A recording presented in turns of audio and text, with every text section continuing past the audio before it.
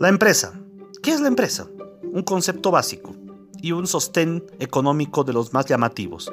Etimológicamente viene de la voz italiana impresa, que significaría negocio, trabajo o tarea. Existen tres conceptos trascendentales que podemos citar según la doctrina. Primeramente el de Jorge Pablo Correa González, que define a la empresa como aquel conjunto de recursos humanos, tecnológicos y materiales con una estructura organizacional definida, que lleva a cabo sus funciones para crear, desarrollar y comercializar productos o servicios destinados a un mercado, esto con el objetivo de satisfacer una necesidad social. La profesora Solá Cañizares define a la empresa como la unión de personas que son titulares de la organización para cumplir ciertos fines. El profesor boliviano Fidel Torres Quintana define a la empresa como una organización especializada que se dedica a gestionar el proceso de producción. Podemos decir entonces que la empresa evoca una totalidad, en la que conjugan recursos humanos y materiales, una composición de recursos humanos y recursos materiales, elementos tangibles, intangibles, patrimonio y valores. La empresa es una individualidad de derecho, es una persona colectiva de derecho, cuya actividad se desarrolla en un marco normativo, económico, financiero y social. Este sujeto de derecho colectivo tiene facultades, tiene atribuciones y obligaciones determinadas por el ordenamiento jurídico de un país.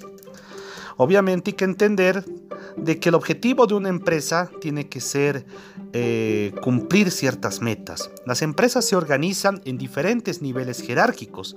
Cada una cuenta con un personal que, implementando una serie de estrategias, les va a permitir lograr objetivos específicos, concretos y de carácter medible. Ahí hablamos de una misión, que es la que tiene toda empresa, lo que van a realizar o lo que son en sí, que enseguida explicaremos en otro podcast, y la visión, que es lo que se plantea una empresa a futuro, lo que quiere ser. Una empresa llega a organizarse para satisfacer una necesidad social. Estas necesidades son basadas en la pirámide de Maslow de necesidades humanas. Y en base a eso se puede tener una idea como tal, y esta necesidad social es satisfecha a través de un negocio. Pero hay una diferencia fundamental entre empresa y negocio. El negocio es una unidad económica que busca el desarrollo de alternativas de proyectos para generar una competitividad, entrar y satisfacer nuevos mercados con nuevos productos. Es una acumulación de riqueza en sí. Es una forma de ganar dinero no formal e individual.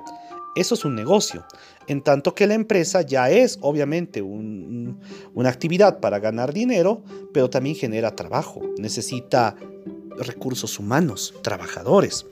Entonces las empresas utilizan negocios como un medio para hacerse de recursos que lleguen a ser administrados y luego de esto puedan funcionar. Una empresa requiere uno o varios negocios para funcionar, eso hay que entender. Rescato el concepto también de cliente o el papel que ocupa según la American Marketing Association. La American Marketing Association, o la Asociación Americana de Marketing, nos dice que el cliente es un comprador potencial o real de productos y servicios. Por eso el papel del cliente en la economía obliga a los empresarios a realizar costosos estudios para llegar a conocer con precisión a los clientes y las necesidades que demandan. Y nosotros debemos saber qué cliente queremos tener. Obviamente un cliente real. ¿Pero qué es eso? Para atender exitosamente al cliente hay que saber cuál es la necesidad que vamos a cubrir y conocer si el cliente puede pagar sobre ese servicio. Pero este nivel de comunicación se logra a través de los famosos estudios de mercado. Y el estudio de mercado va a servir para entender cuándo se logra un cliente real y cuándo se diferencia del potencial. ¿Cuál es esta distinción? El cliente real es aquel comprador que actualmente realiza compras de bienes o servicios, ya sea por volumen o con frecuencia. Una persona que asiste con frecuencia a un negocio a comprar ya es un cliente real, ya está fidelizado.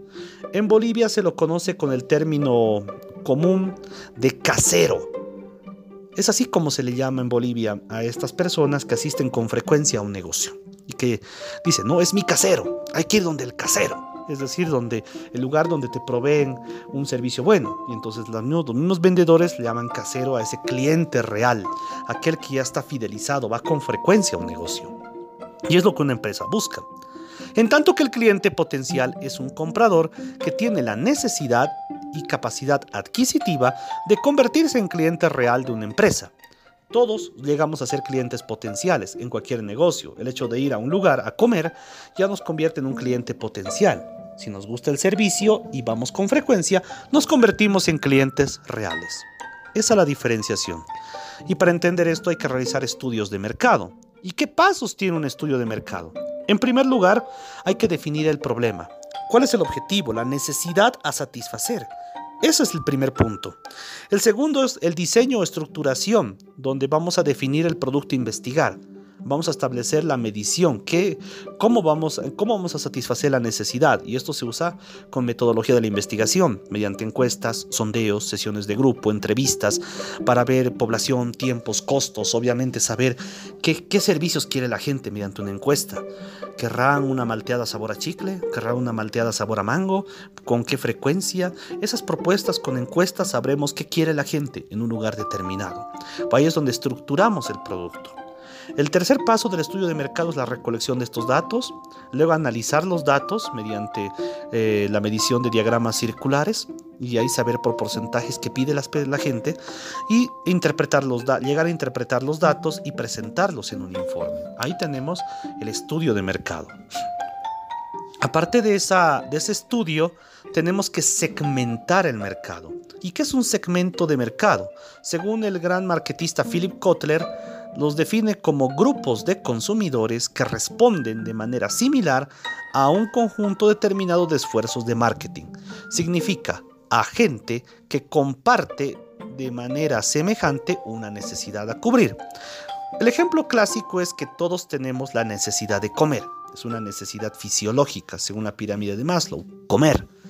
Pero existen personas que prefieren comer en restaurantes elegantes, otras personas que prefieren la comida rápida y otras personas que prefieren almorzar en el comedor popular de un mercado.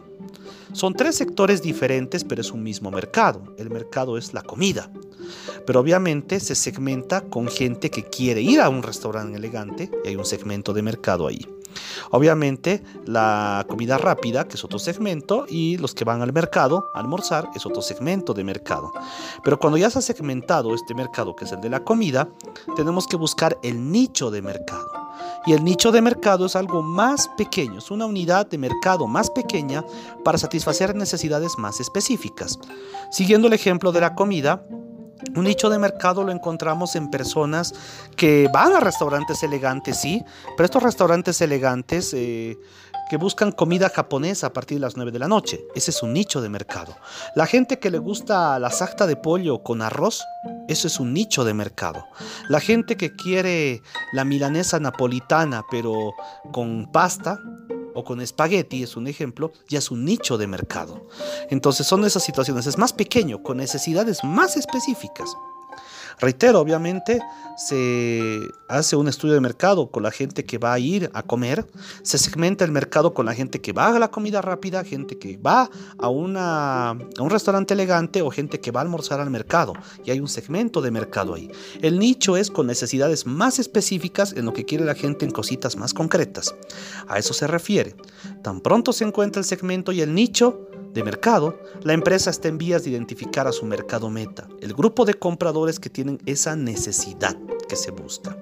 Ahí se consiguen los satisfactores.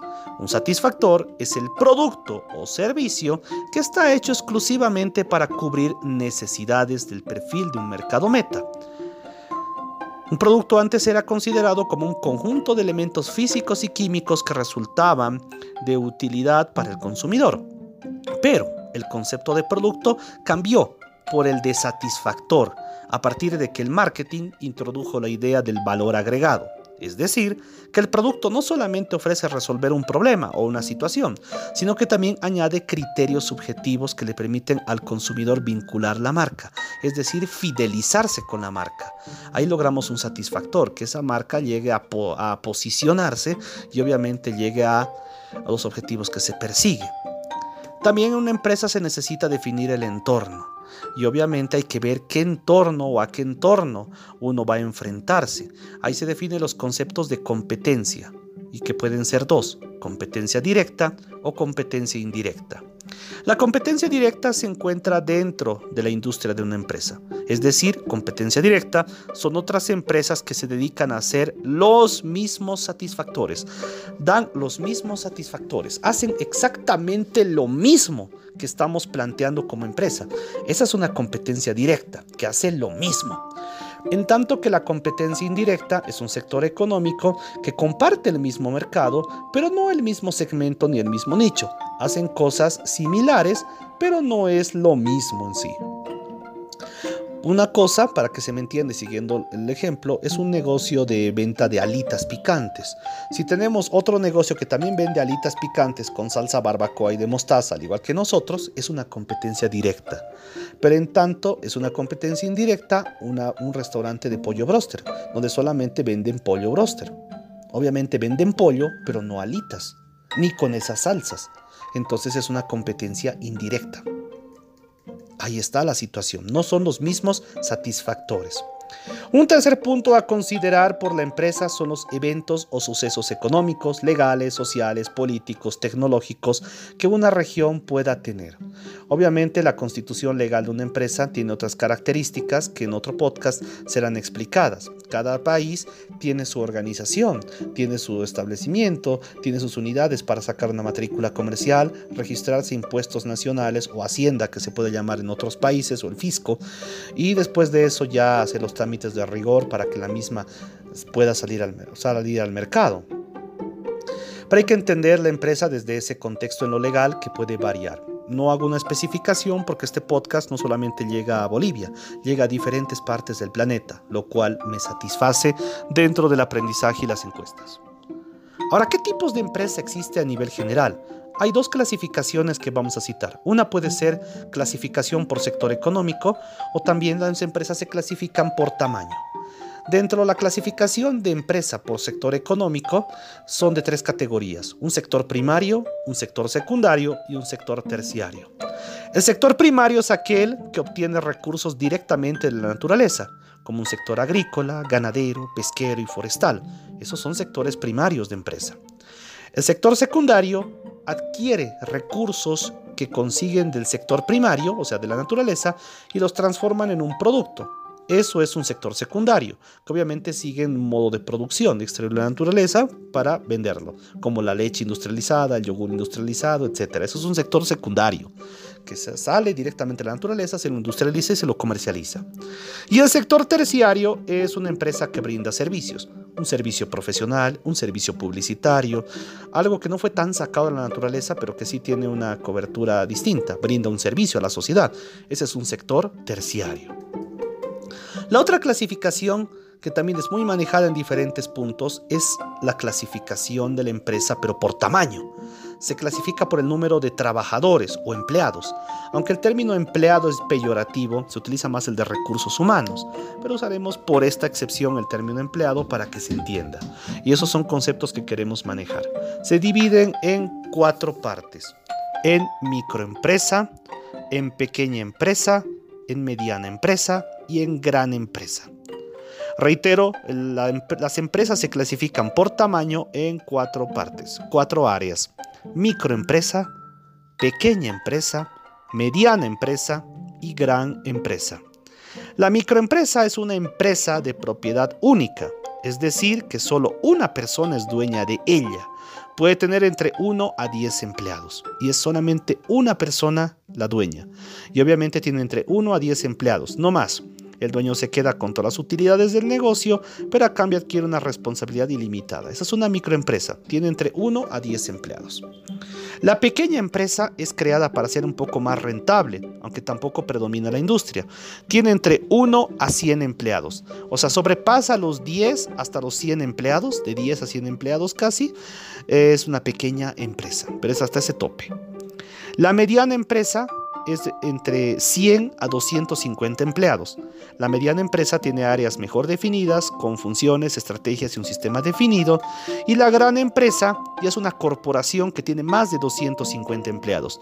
Maneja grandes capitales, créditos grandes, tiene sistemas de administración y operación muy avanzado. Es una empresa transnacional, puede ser inclusive a nivel mundial. Esa ya es una gran empresa. Las empresas tienen diversos elementos, desde la microempresa hasta las multinacionales, desde las más locales hasta las internacionales, tienen áreas básicas para su desarrollo de operatividad. Según la doctrina, una empresa debería tener como elementos un gobierno corporativo y un nivel operativo. Dentro del gobierno corporativo entendemos a aquel que está compuesto por dueños de corporaciones, que son los accionistas, un consejo directivo, que tiene un director general, tiene ejecutivos, propietarios, y como tal, ese es un gobierno netamente corporativo, los que ponen el dinero, y el nivel operativo serían los administradores de área, los supervisores y los empleados como tal. Esa es la estructura básica que debería tener una empresa, más que todo. También hay que considerar que los costos que se siguen. Los costos siguen a la producción de la empresa porque la misma tiene que pagar muchos factores, desde disolventes, tornillos, programas informáticos, esponjas, secretaria, materia prima y gastos que demanda este proceso.